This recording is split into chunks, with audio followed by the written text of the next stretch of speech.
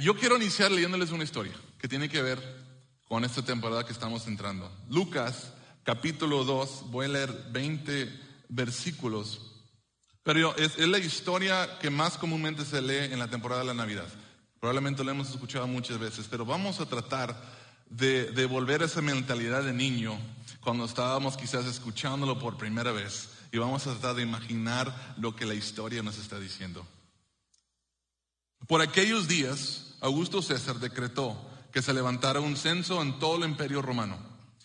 Este primer censo se efectuó cuando Cirenio gobernaba en Siria. Así que iban todos a inscribirse, cada cual a su propio pueblo.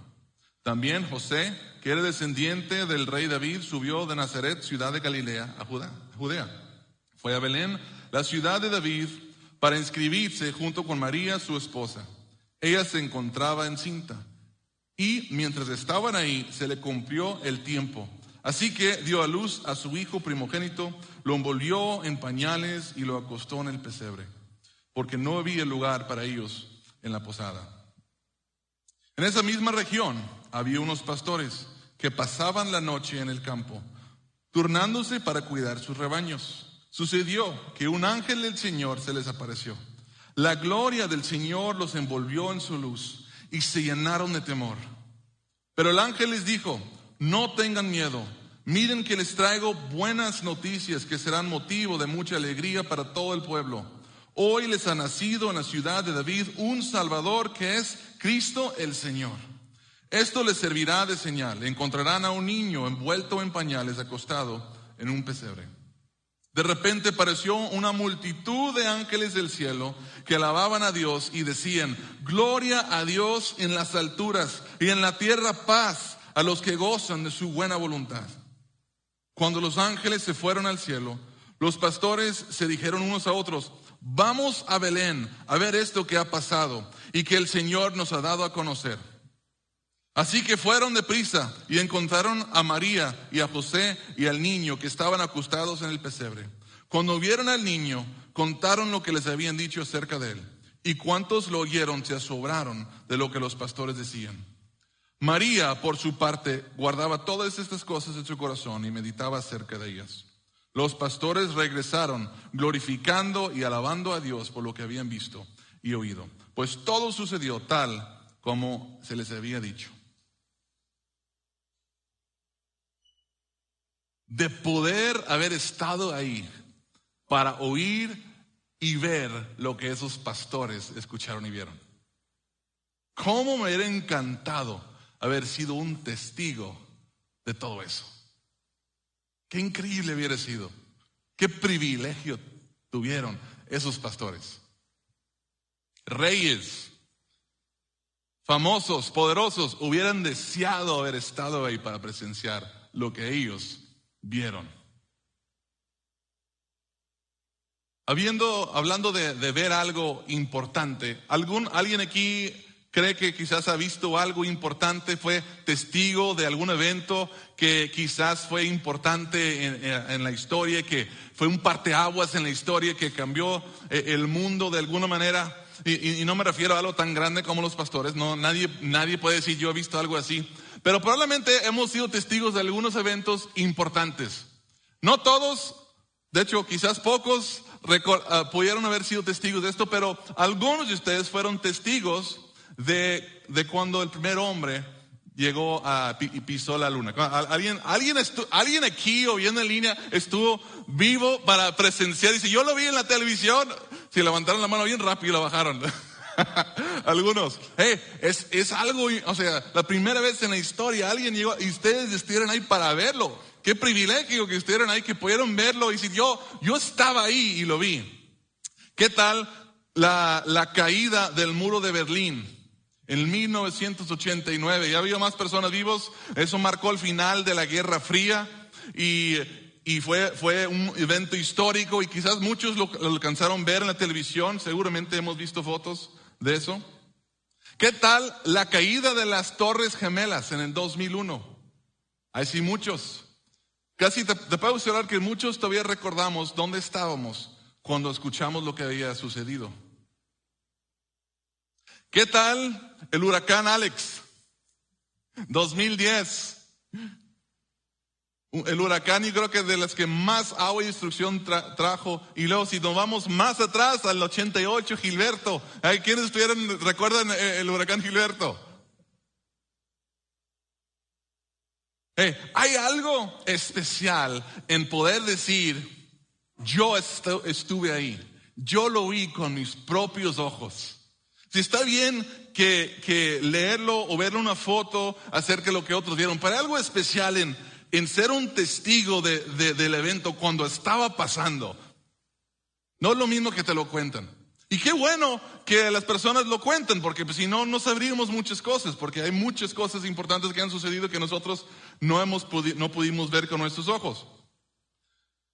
Pero ni una de estas historias de las cuales hablo hace justicia al evento en sí. Qué padre haber sido un testigo. Y en esta serie, mientras nos estamos acercando a la Navidad, por las próximas 2 semanas, nos vamos a enfocar en los testigos de la Navidad. Los hombres, mujeres que fueron testigos del evento que literalmente es un parteaguas en la historia. O sea, el evento que determinó un antes y después literal en la historia.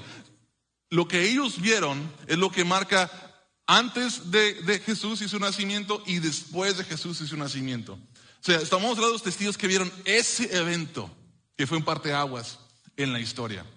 Y vamos a poder aprender algunas cosas acerca de Dios que son muy interesantes e importantes, y también vamos a aprender de cómo ellos respondieron a ese evento histórico tan importante que vieron. ¿Sale?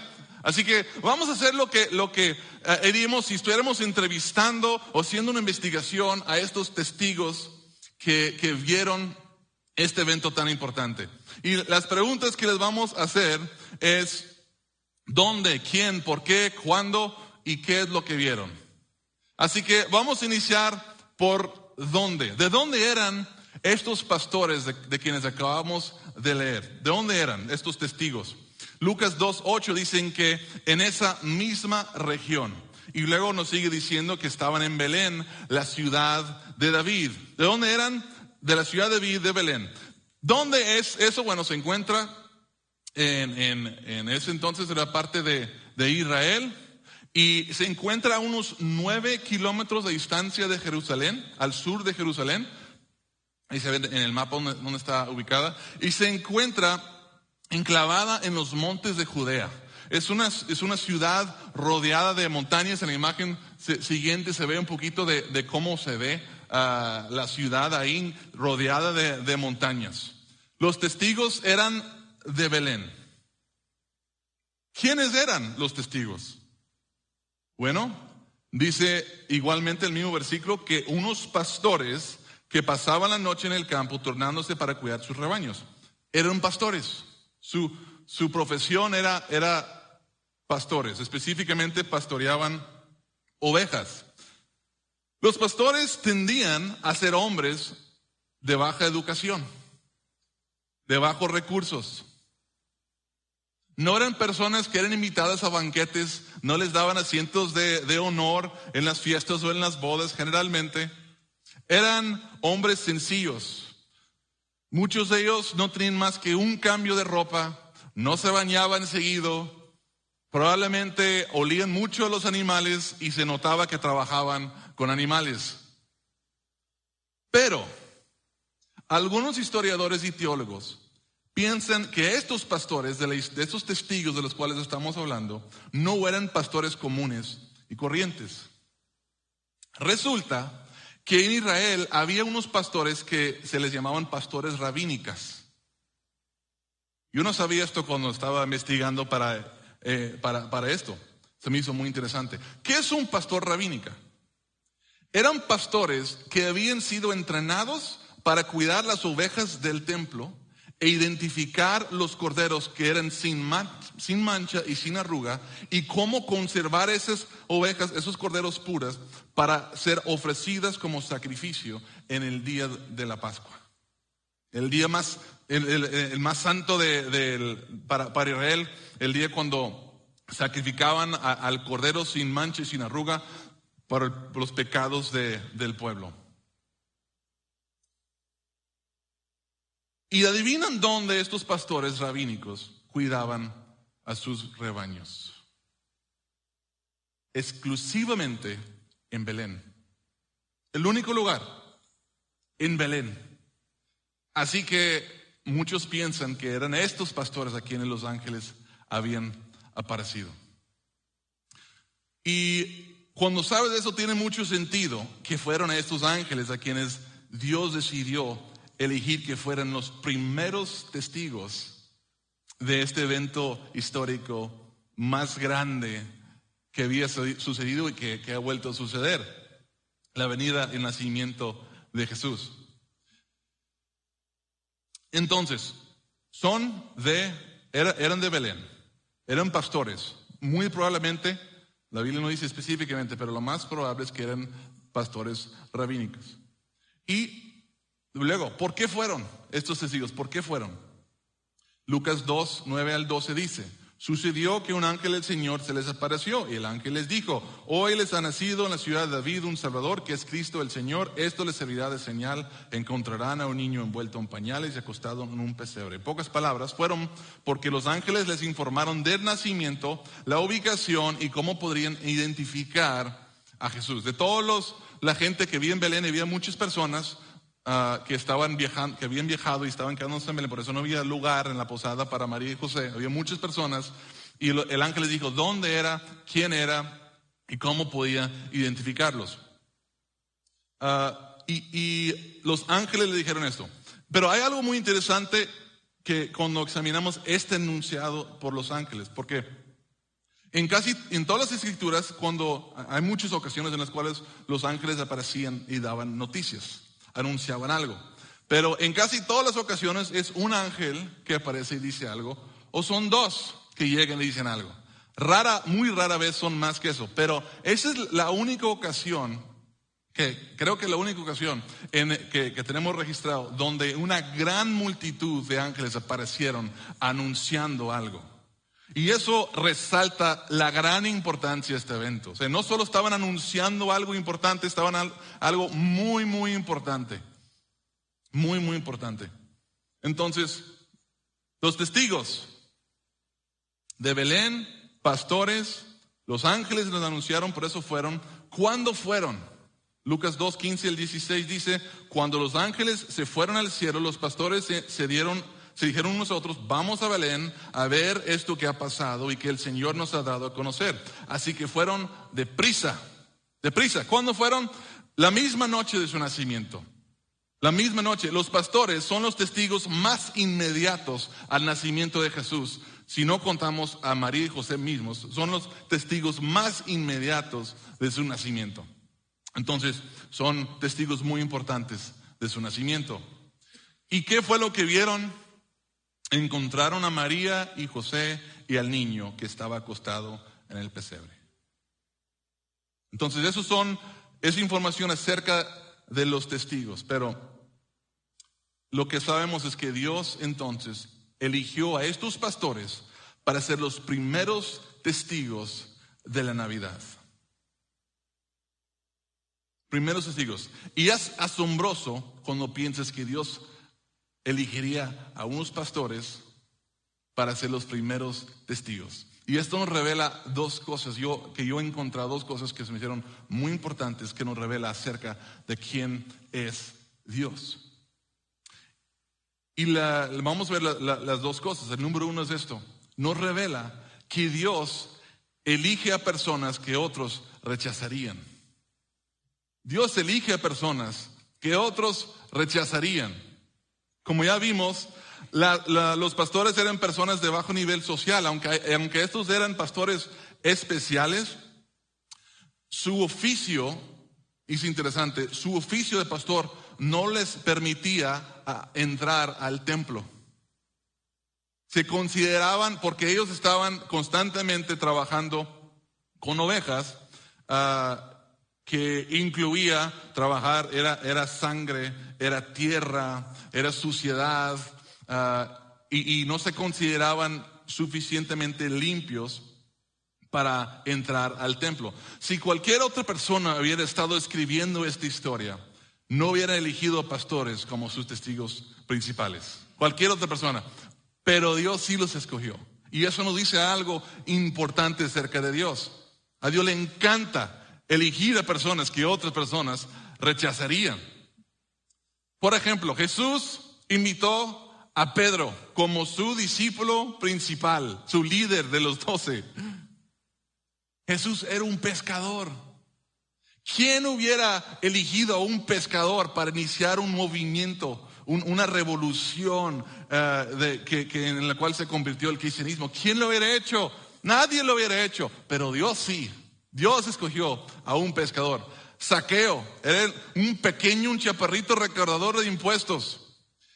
Los israelitas, los líderes religiosos no querían nada que ver con Zaqueo, porque lo veían como un traicionero al pueblo de Israel, porque recaudaba impuestos para el imperio romano y probablemente abusaba de su posición para enriquecerse. No querían saber nada de él, pero Dios lo vio y dije, bájate de ahí, porque cuando subió al arroyo, como dice en el canto, bájate de ahí porque a tu casa voy a ir.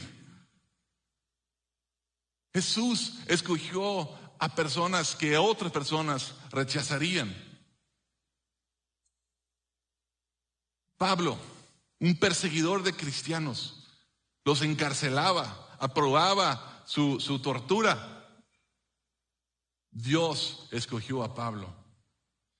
Jesús se sentaba a comer con pecadores y republicanos que ningún otro líder hubiera sentado con ellos, pero Jesús los elegía. Si yo quiero sentar contigo, yo quiero hablar contigo, tengo algo importante para ti. Dios elige a personas que otros rechazarían por dos razones principales. Número uno, porque Dios ve lo que otros no pueden ver. Dios ve lo que otros no pueden ver. Cuando Dios vio a los pastores, Él vio algo que otras personas no podían ver. 1 Samuel 16:7 dice que la gente se fija en las apariencias, pero yo me fijo en el corazón. Dios está hablando de cuando Él eligió al hermano menor y más pequeño de Isaí, David, para que fuera el rey de Israel.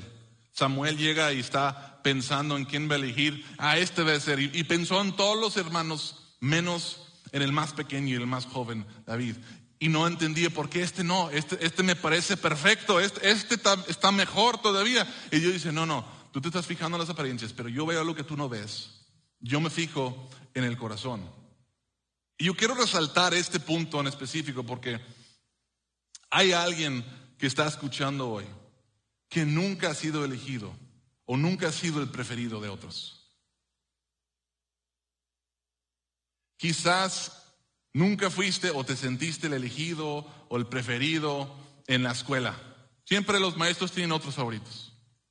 O quizás entre tu círculo de amistad, como que eres la persona que menos querían que jugaran con ellos, o que siguen a un lado, que otros quizás no valoraban. O quizás es en el trabajo, siempre has querido esa posición en el trabajo y has aplicado para trabajos y como que eligen a otras personas, pero a ti no te eligen. Algunos incluso han sido rechazados de sus propios padres, en la sociedad en sí. Y como han experimentado eso una y otra vez en sus vidas, ellos o ustedes, alguien aquí siente que Dios jamás te elegiría a ti. Porque nadie más te ha elegido. ¿Cómo me va a elegir Dios? Pero Dios elige a personas que otros rechazan porque Él ve lo que otros no pueden ver. Cuando nadie más lo puede ver, Dios ve el potencial en ti para su gloria. Cuando nadie más cree que tú tienes algo que ofrecer, Dios puede ver lo que Él puede hacer en ti para glorificarse a Él. Dios ve lo que otros no pueden ver. Efesios 1:4-5 dice: Dios nos escogió en Él antes de la creación del mundo para que seamos santos y sin mancha delante de Él. En amor nos predestinó para ser adoptados como hijos suyos por medio de Jesucristo, según el buen propósito de su voluntad, para alabanza de su glorioso nombre. Nadie más hubiera elegido a los pastores para ser los primeros testigos, pero Dios sí, porque Él vio algo en ellos que nadie más hubiera visto. Y Dios elige a personas que nadie más elegiría, que otros rechazarían. Porque Él ve lo que otros no pueden ver. Y aparte, Jesús salva a los que nadie podía salvar. Número 2, Jesús salva a los que nadie podía salvar. Lucas 19:10 dice, porque el Hijo del Hombre vino a buscar y salvar lo que se había perdido, lo que otros habían dado por perdido, lo que otros jamás hubieran intentado, ni siquiera les interesaba salvar. Jesús dijo, yo he venido para buscar y salvar lo que se había perdido. En los tiempos de Jesús, los únicos aceptados, valorados en la sociedad y en la religión, en el templo, eran las personas buenas, los que tenían un buen testimonio, las personas que se portaban bien, los que cumplían con la ley, que eran buenas personas, cuando en realidad nadie somos buenos, nadie cumplimos con la ley, pero ellos pensaban que cumplían con la ley y por fuera cumplían con la ley. Entonces esas eran las personas que eran aceptadas en el templo. Pero Jesús vino a ofrecer esperanza a las personas que pensaban que ya era demasiado tarde para ellos, que pensaban que Dios ya los había rechazado. Yo apunté esto y creo que es verdad. Dice que Dios elegiría primero a un humilde pecador antes de una persona que orgullosamente piense que es una buena persona. Él prefiere un humilde pecador. Y la vida de Jesús y sus elecciones lo demuestran. Otros quizás te han dicho a ti que tú eres un caso perdido, que para ti no hay esperanza, tú nunca vas a salir adelante, eres un fracasado. Quizá la sociedad te ha hecho a un lado, te ha dicho, tú no sirves ya, con tu historia, con tu trasfondo, tú ya no le sirves a nadie. Seguramente eso a algunos les ha hecho pensar que Dios nunca te elegiría. Y saben que probablemente eso fue lo que sintió y pensó y había escuchado el ladrón que fue crucificado al lado de Jesús. Seguramente le habían dicho, tú ya no tienes esperanza, tú ya no tienes perdón de Dios. Dios nunca te elegiría a ti, nunca se fijaría en ti. Tú eres un caso perdido. Pero ¿qué le dijo Jesús? ¿Qué le dijo Jesús? Te aseguro que hoy estarás conmigo en el paraíso. Jesús vino a buscar y salvar lo que se había perdido. Jesús salva a las personas que nadie más quería ni podía salvar. Jesús vino para salvar a personas como ese ladrón, como este pecador, como estos pecadores. Jesús vino a buscar y a salvar, aun cuando nadie más lo hubiera intentado. Porque Dios elige a personas que otros rechazan, porque Él puede salvar a los que nadie más puede salvar. Así que aprendemos que por los testigos que Él eligió para esos pastores, para ser los primeros testigos, aprendemos que Dios elige personas que otros rechazarían. Y también Dios usa personas débiles para hacer cosas grandes. Dios usa personas débiles para hacer cosas grandes. Nadie más hubiera escogido a los débiles pastores sin posición, sin influencia para dar testimonio del nacimiento de Jesús. Nadie más los hubiera elegido, pero Dios sí los eligió. Y la verdad no nos debería sorprender, porque hemos visto un poco ya que casi todos los discípulos de Jesús que Él invitó a seguirlos eran personas pobres, sin influencia, sin poder. El mundo los hubiera clasificado como personas débiles. Casi todos los discípulos que Él invitó se pudieran haber considerado como hombres débiles cuando los eligió. Vean lo que dijo Pablo, 1 Corintios 1, 27 al 29. Pero Dios escogió, y sigue escogiendo, lo insensato del mundo para avergonzar a los sabios. y escogió lo débil del mundo para avergonzar a los poderosos. También escogió Dios a lo más bajo y despreciado y lo que no es nada para anular lo que es, a fin de que en su presencia nadie puede jactarse. A lo mejor al compararte con otras personas te desanimas y dices, Dios no me puede usar a mí. Porque mira, ellos están más guapos, están más fuertes, son más inteligentes, son más elocuentes, son más talentosos, sobresalen más. Yo no tengo nada de eso. Yo no sobresalgo en esas áreas. Claro que Dios los puede usar a ellos, pero no me puede usar a mí. ¿Alguien se ha sentido así alguna vez? ¿Alguien? ¿O van a mentir en la iglesia? ¿Alguien se ha sentido así alguna vez? Yo me he sentido así. Yo me he sentido así muchas veces. Me siento así porque se me olvida algo bien importante. Y es esto: que Dios no llama a poderosos, Él empodera a los que llama. Y yo me veo y digo, Dios no me elegirá a mí, yo soy un debilucho, yo no tengo nada que ofrecer. Y se me olvida que Dios no llama a poderosos. Dios llama a débiles y luego los empodera para hacer su voluntad. ¿Quién era Moisés cuando Dios lo llamó? ¿Quién era? ¿Recuerdan? Un pastor de ovejas, un asesino, un fugitivo, un tartamudo, miedoso, un débil. ¡Débil! Dios vio algo en él. Dijo, este hombre débil lo voy a convertir en el líder de una nación y voy a hacer cosas grandes con él. Dios lo empoderó hasta el punto de abrir el mar rojo. Cosas que nadie jamás soñaba que verían. Dios siempre, eso es importante, Dios siempre te va a llamar a algo más grande y más allá de lo que tú puedes hacer en tus propias fuerzas. Siempre te va a llamar a algo que más grande y más allá de lo que tú puedes hacer en tus propias fuerzas. Y algunas personas quizás Dios les ha estado llamando y le han dicho a Dios, no, o este pretexto es que yo no puedo, yo no tengo la capacidad. Y Dios te está diciendo, oye, esto es el punto. Yo sé que no puedes, por eso te estoy llamando a ti. Y no a otra persona que sí pudiera en sus propias fuerzas, porque yo me voy a glorificar por lo que voy a hacer por medio de tu vida. Porque yo no llamo a los poderosos, yo empodero a los que llamo. Yo voy a encontrarme un débil que está dispuesto a decirme que sí, y ese lo voy a empoderar para hacer grandes cosas.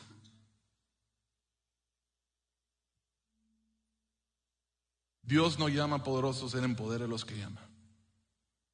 Entonces, recapitulando lo que aprendemos acerca de Dios. Dios elige personas que otros rechazarían, porque Él ve lo que otros no ven y vino para salvar lo que otros no podían salvar. Además de eso, Dios usa personas débiles para hacer cosas grandes, porque Él no llama a poderosos, Él empodera a los que llama. Y todo eso está muy bien, y está muy bonita la historia de la Navidad y pensar, qué increíble que Dios eligió a esos pastores y muestra que Él elige personas que otros rechazarían. Y qué bonito es saber que Dios usa personas débiles para hacer cosas grandes. Qué padre por los pastores. ¿Y nosotros? ¿Nosotros qué? Yo creo que podemos aprender de los pastores. ¿Qué hicieron los pastores? ¿Qué podemos aprender de cómo ellos reaccionaron en esa situación? Cuando Dios les habló, cuando Dios los llamó, cuando Dios los instruyó, ¿qué hicieron ellos? Hicieron 3 cosas muy sencillas. Lo primero que hicieron es que escucharon las noticias. Apareció el ángel, les habló, escucharon las noticias. Eso es sencillo. Por eso les pregunto hoy, ¿qué te está diciendo Dios? ¿Qué te está diciendo? ¿Qué te dice su palabra? ¿Qué te está diciendo ahorita mismo el Espíritu de Dios a ti? ¿Cómo te está hablando? ¿Estás escuchando a Dios? ¿O estás escuchando todo menos Dios?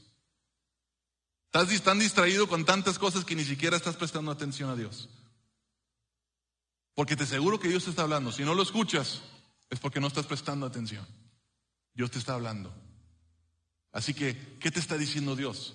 Cuando Dios habla, presta atención. Quizás te está diciendo, hey, yo te amo. No es demasiado tarde para ti. Yo tengo planes para ti todavía. ¿Tú crees que lo que hiciste, por lo que hiciste, yo no te puedo perdonar, que yo no te puedo usar ahora? Yo te puedo usar. Quizás eso es lo que Dios te está diciendo hoy. Quizás te está diciendo que dejes un mal hábito o que comiences un buen hábito. Quizás Dios hoy te está diciendo que perdones a alguien o que vayas con alguien y le pides perdón. No sé qué te está diciendo, pero te garantizo que Dios te está hablando. ¿Estás escuchando? Cuando Dios habla, presta atención. ¿Qué más hicieron los pastores? Obedecieron las instrucciones. Obedecieron las instrucciones. Allá está el niño, lo pueden ir a ver. Allá vamos. ¿Y nosotros? ¿Qué pretextos estamos dando para no hacer lo que Dios nos está llamando a hacer? Para no creer lo que Dios nos está llamando a creer.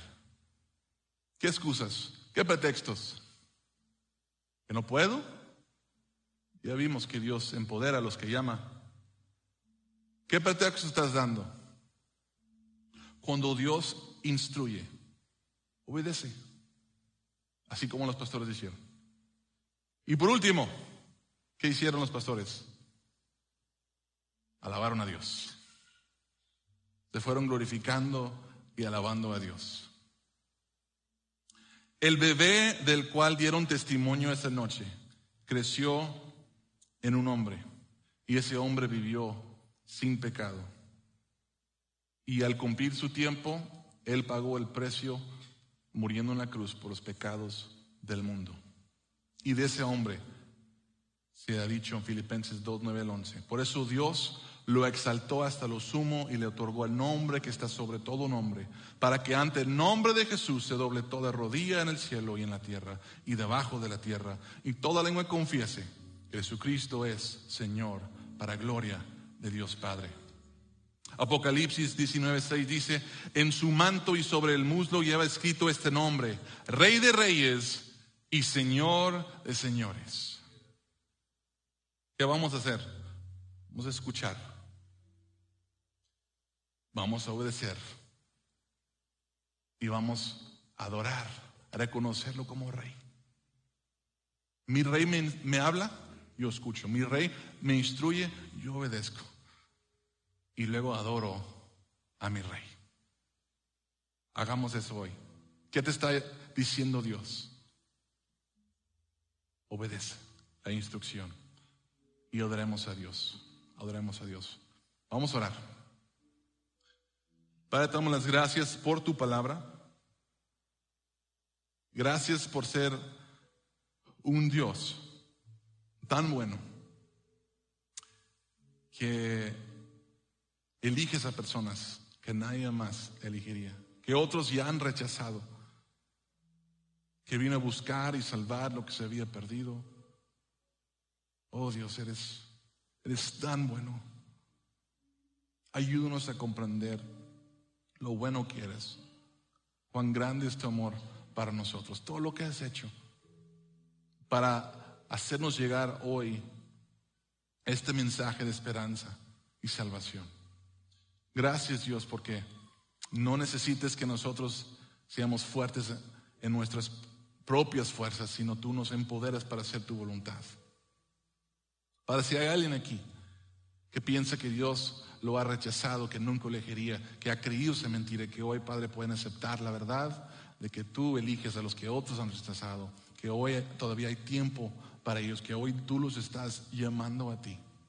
Y no tienen que tener fuerzas para responder, solo tienen que decir que sí, porque tú los vas sin poder para hacer tu voluntad. Padre, ayúdanos a escuchar lo que nos estás diciendo, obedecer lo que estás diciendo y en cada parte del proceso adorarte. Gracias por tu palabra, gracias por nos permites escuchar el testimonio de estos pastores y por lo que aprendemos de ti en medio de todo esto. Obra en nosotros, bendícenos, en el nombre de Jesús lo pedimos. Amén.